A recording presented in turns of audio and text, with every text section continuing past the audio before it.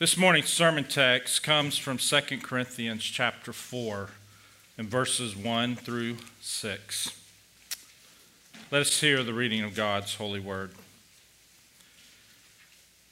Therefore, having this ministry, by the mercy of God, we do not lose heart, but we have renounced disgraceful, underhanded ways. We refuse to practice cunning or to tamper with God's word, but by the open statement of the truth, we would commend ourselves to everyone's conscience in the sight of God. And even if our gospel is veiled, it is veiled to those who are perishing. In their case, the God of this world has blinded the minds of the unbelievers to keep them from seeing the light of the gospel of the glory of Christ, who is the image of God. For what we proclaim is not ourselves, but Jesus Christ as Lord, with ourselves as your servants for Jesus' sake. For God, who said, "Let light shine out of darkness," has shone in our hearts to give the light of the knowledge of the glory of God. This is God's holy and inerrant word. When you hear the statement, "How is salvation possible?" what do you hear? Do you hear a question that's asking for an explanation of how God saves? Or are you hearing a question of skepticism, doubting that God could save? Or maybe you're not hearing a question at all, and you're hearing an exclamation of wonder that God would save. I'm willing to bet we've all asked that question in some form or the other. But one thing is certain: no matter how we view the question, we are all calling out to God for a response. But thanks be to God, He has responded already with a resounding yes. Salvation is possible. And the reason why is because He is a gracious and merciful God who takes no pleasure in the death of the wicked and wishes that none would perish and that all would come to repentance. So He sends out a call into the world for every man, woman, and child to repent and believe on the name of Jesus Christ.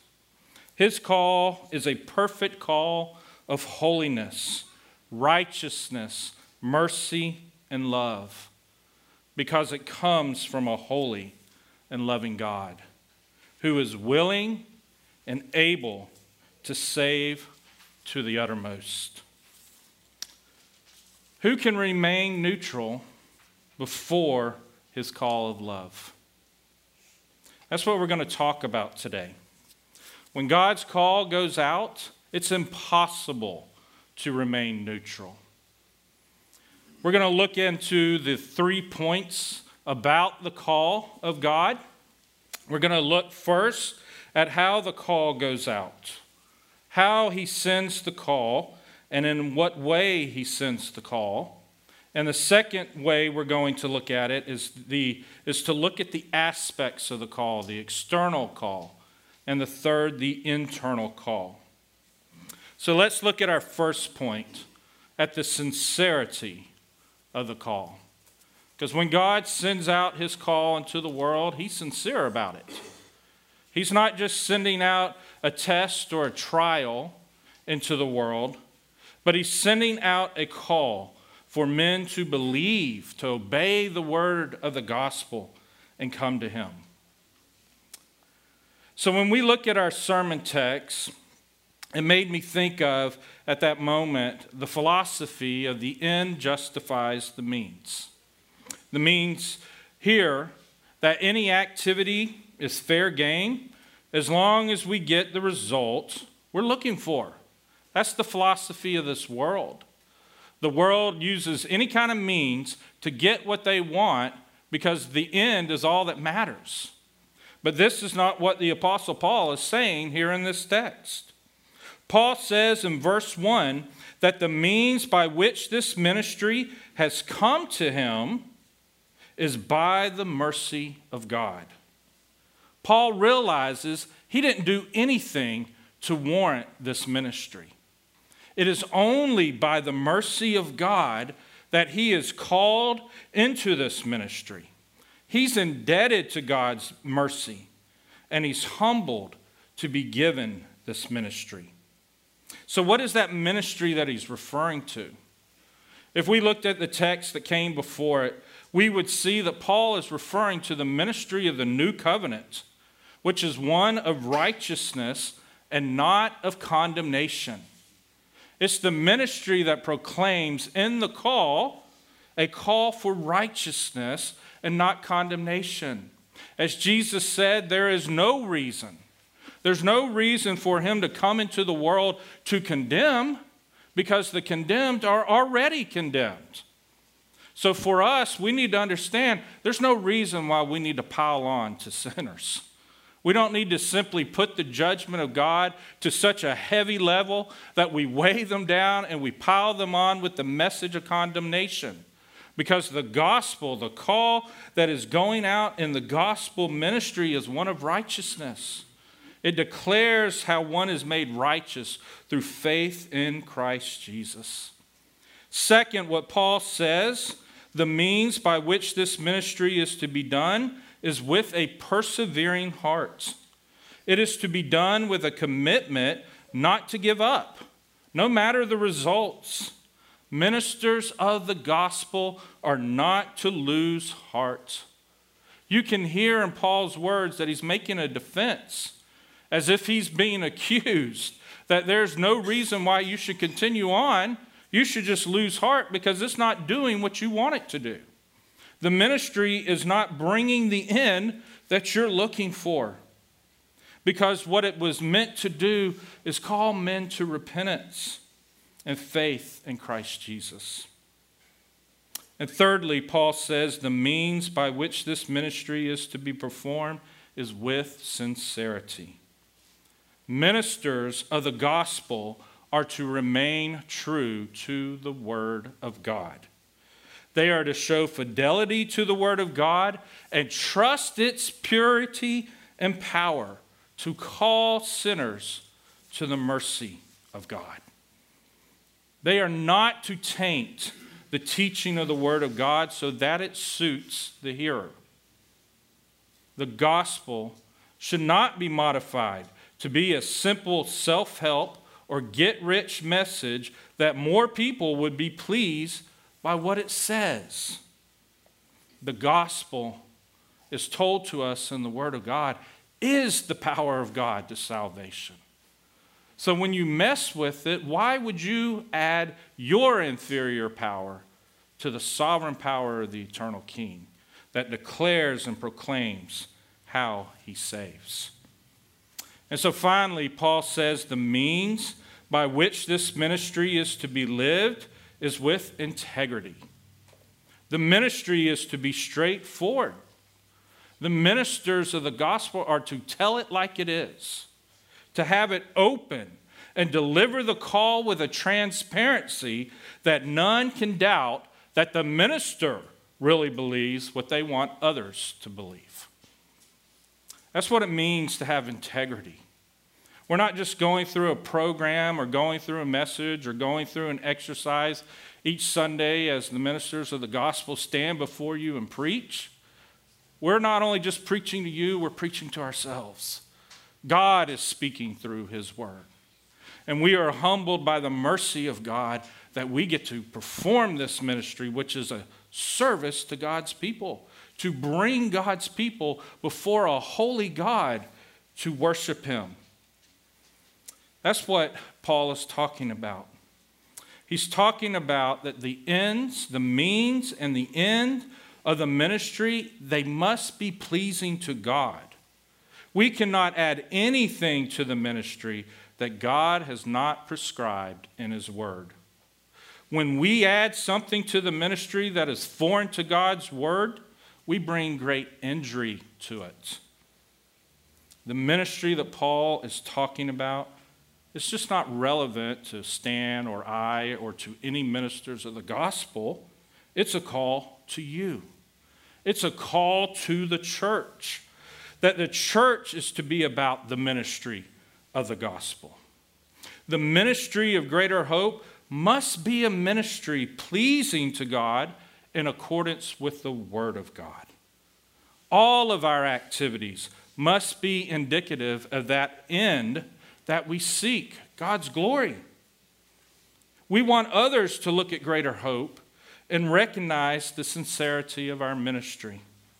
We want others to hear the call of the gospel through the ministry of our church, and first, the preaching of the pure word of God. For we truly believe that faith comes by hearing, and hearing by the word of Christ. And we want others to truly believe that too. But if we're not living a life of faith, trusting in the word of Christ daily, living a life adorning the gospel of Christ, then how can we expect others to take the call of the gospel seriously? Second, we want others to hear that we are really grateful for God's mercy. Are you? We don't just say it, but we live it. And we live it by not condemning others and looking upon them as if they are beneath us, or that we are somehow some better class of sinners than they are. Listen to that. When we look down upon others because of their sin or because of the things that they're not doing right in life, you're basically saying, well, I am a sinner, but I'm not a bad sinner like you. I'm a higher class sinner, and you're a lower class sinner. Seems like an oxymoron, doesn't it? And so we want to have that call. We want to have that message in our life that proclaims the mercy of God. Because we want others to hear in our lives the call of a merciful Savior who showed us mercy. If others do not believe that we have heard the call of God's mercy, then why would they think that we are sincere? Finally, we want others to hear the call of freedom, because that freedom is found in the gospel. Have you been set free from the bondage of your sin? Are you still living a life in servitude to sin, or are you living a life in love and obedience to God? Are you gaining victories over your addictions, over your angers, over your lust, over your indifferences, your boredom with the life that God has provided you, over your unfaithfulness? If you're gaining victories, then you're experiencing the freedom that you have been called to. Praise God. But if you're living a life of deception, just playing the part of a Christian, living a life of hypocrisy, of elitism, of dissension and bitterness, then why would others ever think that the gospel life is better than the life they're currently living? We must always be aware that God is sending out the call of his salvation through the ministry of the gospel. And this ministry is through the word preached and through the word lived. Don't just hear God's word, go live God's word. Don't just come in on a Sunday morning and hear what we have to say, that God has to say through unworthy vessels like us to bring forth the message, but take in the word of God. Take it in as if you know this is the word of God. This is God pronouncing his love and his mercy to you to go live the freedom, to go live the merit of the call in which you have been called to. And so, do we want a church to have that type of ministry? I think we all do. I think in this church we have that ministry. And if we're going to be a thriving church, fruitful, faithful to Christ, and calling sinners to him, then we must continue that type of ministry. By God's grace, we will. Now let's look at our second point, the external call. When we're speaking about the effectual call of God, we must make a distinction between the external call and the internal call. This external call, its characteristics, its traits, is that it's general. It's indiscriminate. It goes out in a general way through the ministry of the gospel. It's a general invitation for sinners to come to Christ for salvation, and for sinners who are dying in their sin to look up and see the mercy of God in the Son that is lifted up for their salvation. There are many examples in the Word of God of the external call in the Bible. In Numbers 21, we have the account of the bronze serpent. The bronze serpent. The people of God, the Israelites, had been out in the wilderness, and they started to murmur and complain to God about their condition. So God got angry with them and sent serpents into the camp. And the serpents went into the camp and they bit people, and people died. And so those that were seeing what was going on go to Moses and say, go speak to God. Ask him for mercy. And the way that God responds is he tells Moses is go build a bronze pole and put upon it a bronze snake and put it before the people, all the people. Not simply the people who believe, but all the people who were going to be in that condition. So the bronze snake is to stand there before the people, and if they're bit by a serpent, if they look up, then they'll be saved. Jesus takes on that bronze serpent motif in John chapter 3, verses 14 through 16. He says this. He says, and as Moses lifted up the serpent in the wilderness, so must the Son of Man be lifted up, that whoever believes in him may have eternal life.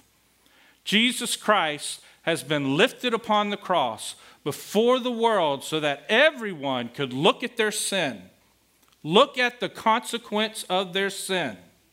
The people who looked at the bronze serpent in the wilderness who sinned against God, God said, here's your sin. Do you believe that you have sinned against me? Because believing that you have sinned against the holy God by his grace, you'll turn to him and repent and believe. And so Jesus Christ says, when the Son of Man is lifted up, that's what will be taking place. Exactly what took place in the wilderness with Moses and the children of Israel will be taking place in the Son of Man.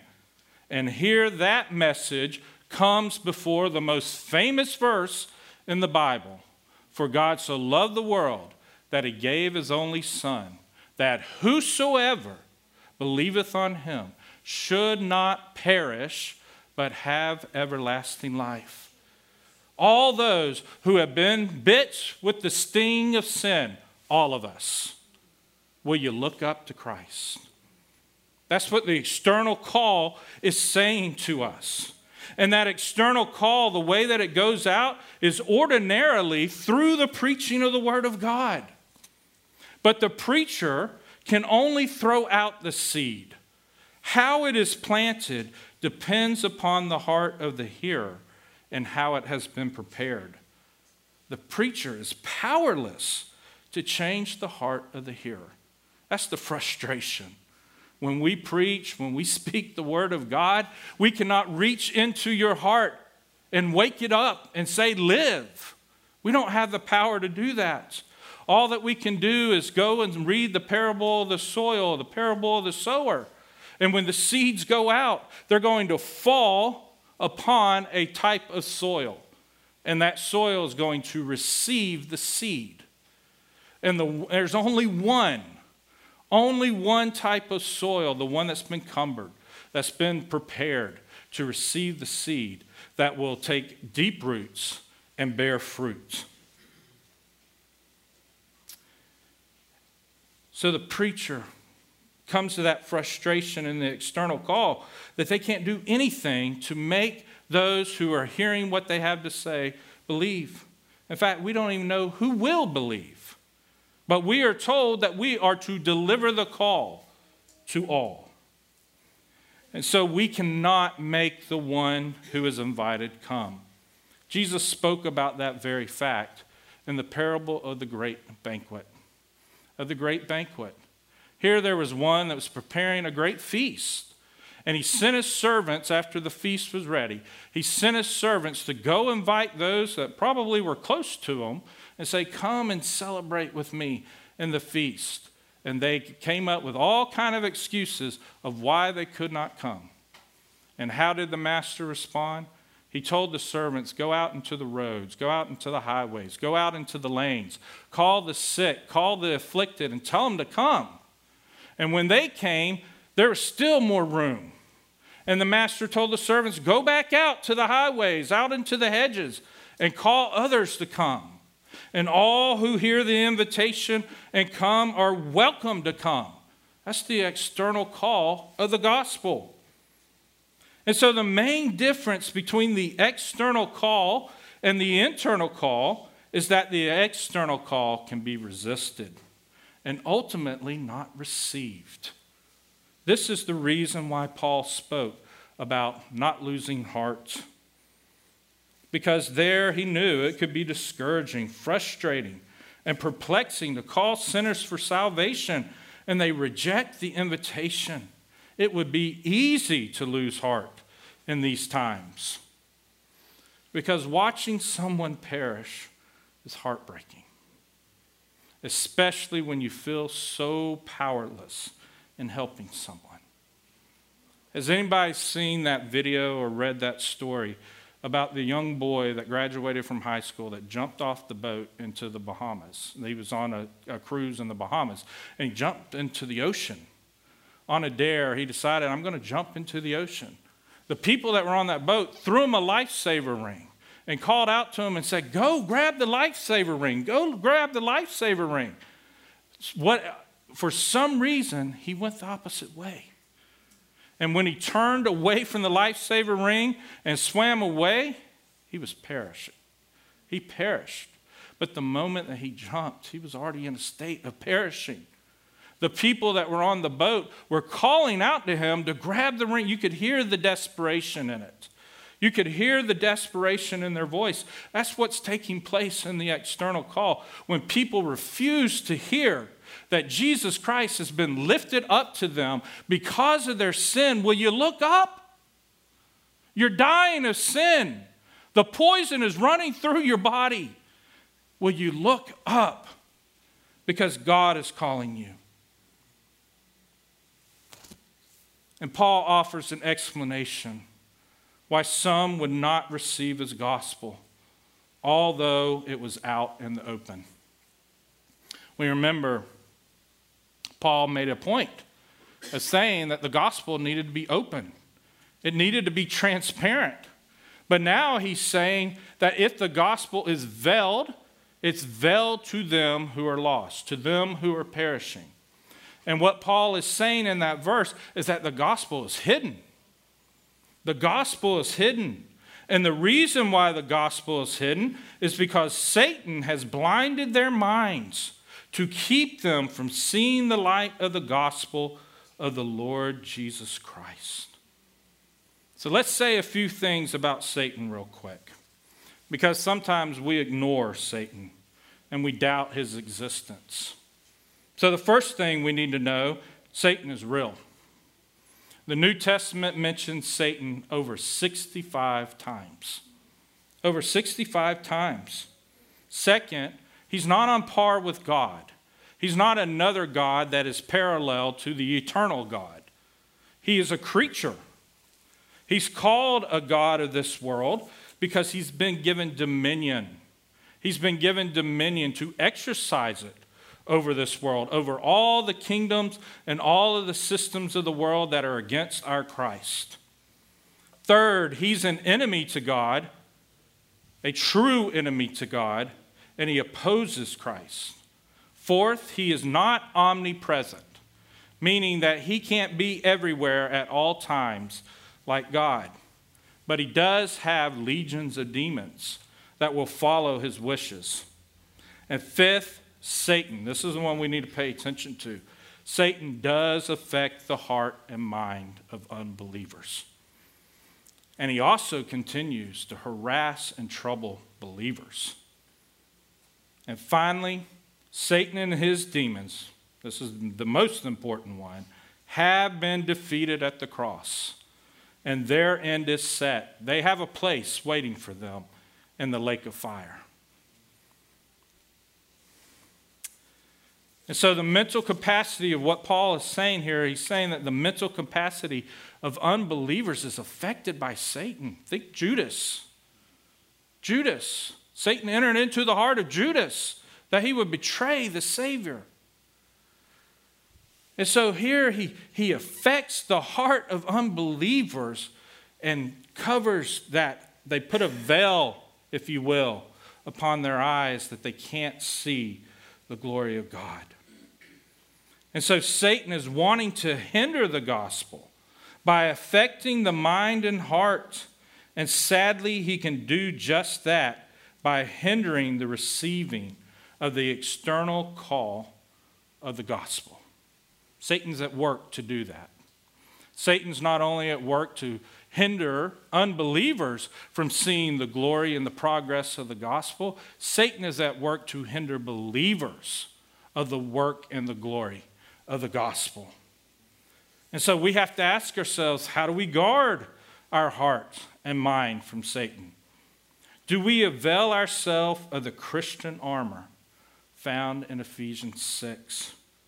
We're told that we are to put on the whole armor of God that you may be able to withstand the schemes of the devil. That's reality. That's what the Christian warfare is all about, is knowing that we got a foe and an enemy that's going to be attacking us at every corner when we try to do the ministry of the gospel. Or if we are not those who have come to faith, if we don't believe in Christ Jesus, then Satan doesn't want to lose you. Satan doesn't want to give you up to God. And the place that the people of God can go for refuge and protection is right here in the church. What we're going to do today is the way you get nurtured and you get strengthened for the fight. You receive the body of Christ Jesus. You receive the means by which Christ has delivered you from sin, from the sign, the sacrament, the sign that will show you how you are delivered from your sin. So when Satan says he's a sinner, he deserves to die, he needs to be condemned, and you can say it's the blood of Christ. I feed upon the blood of Christ. I eat of the living bread, and I have eternal life because my Savior has invited me to his table. Will you hear his call today? Will you come to Christ? And so that brings us to our third point, the internal call. Paul in verse 6 describes the effectual call of God that speaks the light into the dark heart of the sinner. This call, this internal call, is distinguishable from the external call, but very closely related. For this call is particular and effectual.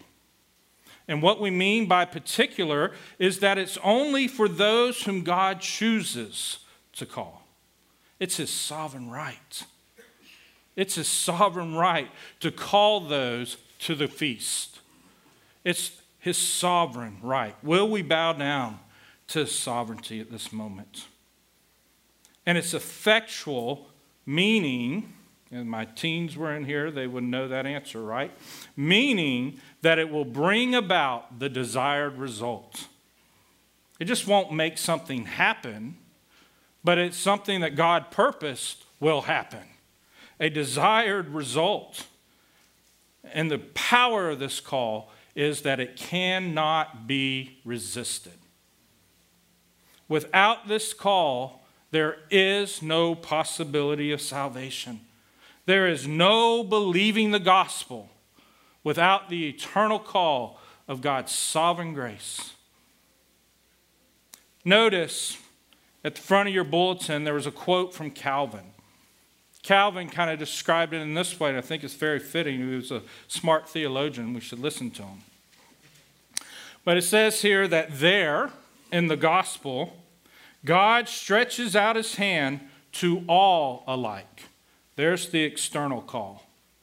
But he only grasps those in such a way as to lead them to himself.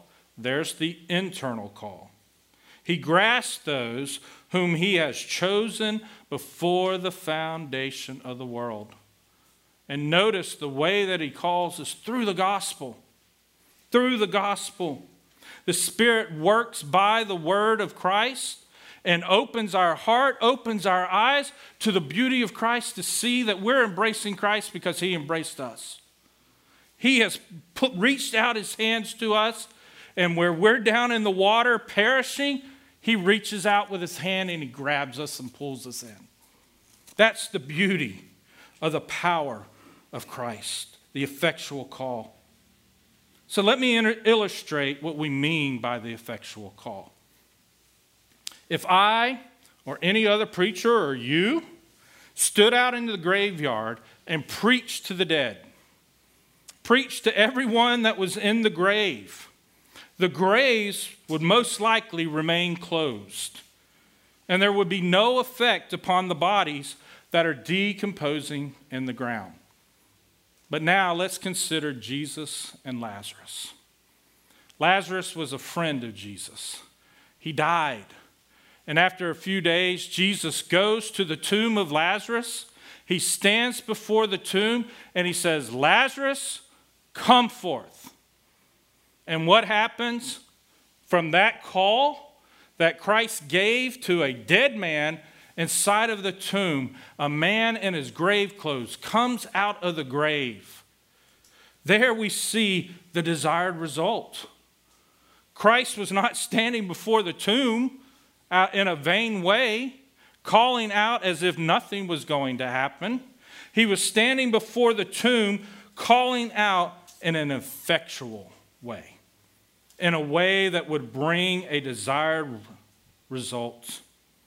You see, the call that Christ made is both external. It came from the outside, but there it was received into a dead man and made him alive that he would come forth. And notice the particularity of the call. Jesus doesn't simply say, "Come forth." I have to think if he was standing before the graveyard and by his command he said, "Come forth," not only Lazarus would have came forth, but every dead person that was in the grave would have came forth.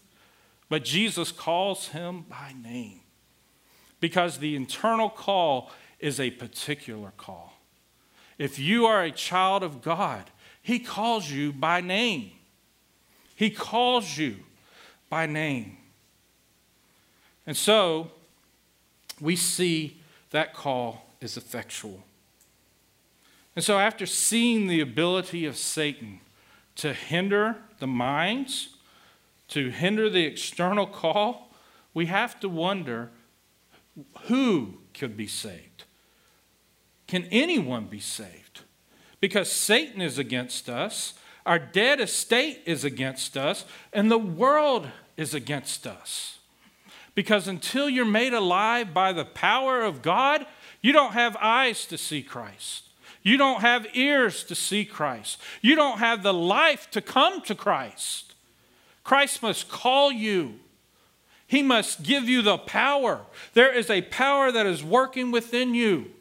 The Holy Spirit is going to give you a new life. Stan will talk about that next week. It will show the great relationship between the effectual call and regeneration.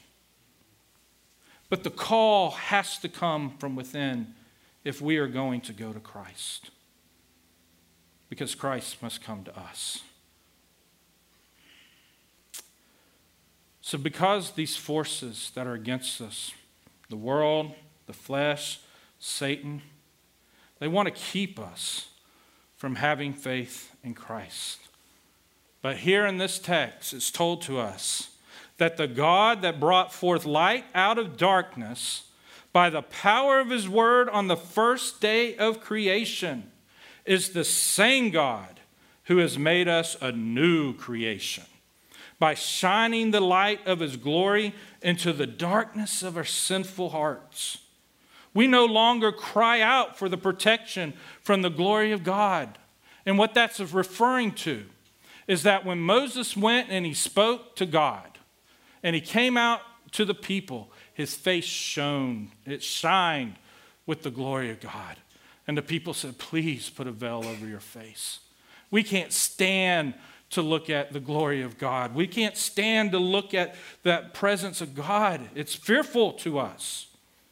And so now this word that Paul is saying here is that we no longer cry out for protection from the glory of God like the people of Israel did when Moses' face shone bright after speaking with God, but we rejoice to see the light of God's glory that shines in the blessed face of our dear Lord Jesus Christ.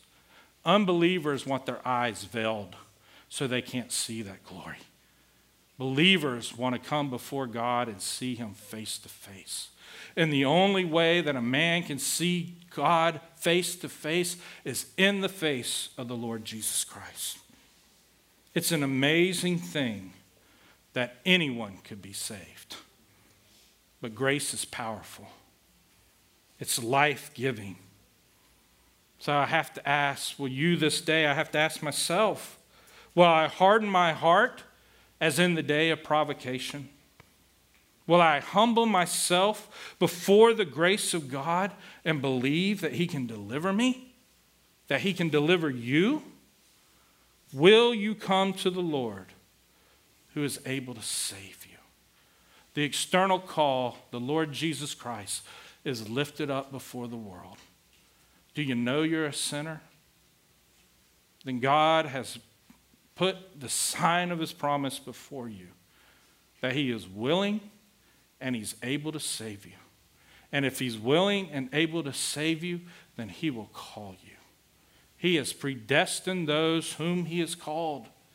He is calling by a purpose to bring people unto him. It's a powerful call. It's an effectual call. It's a particular call. May God be pleased with our message today.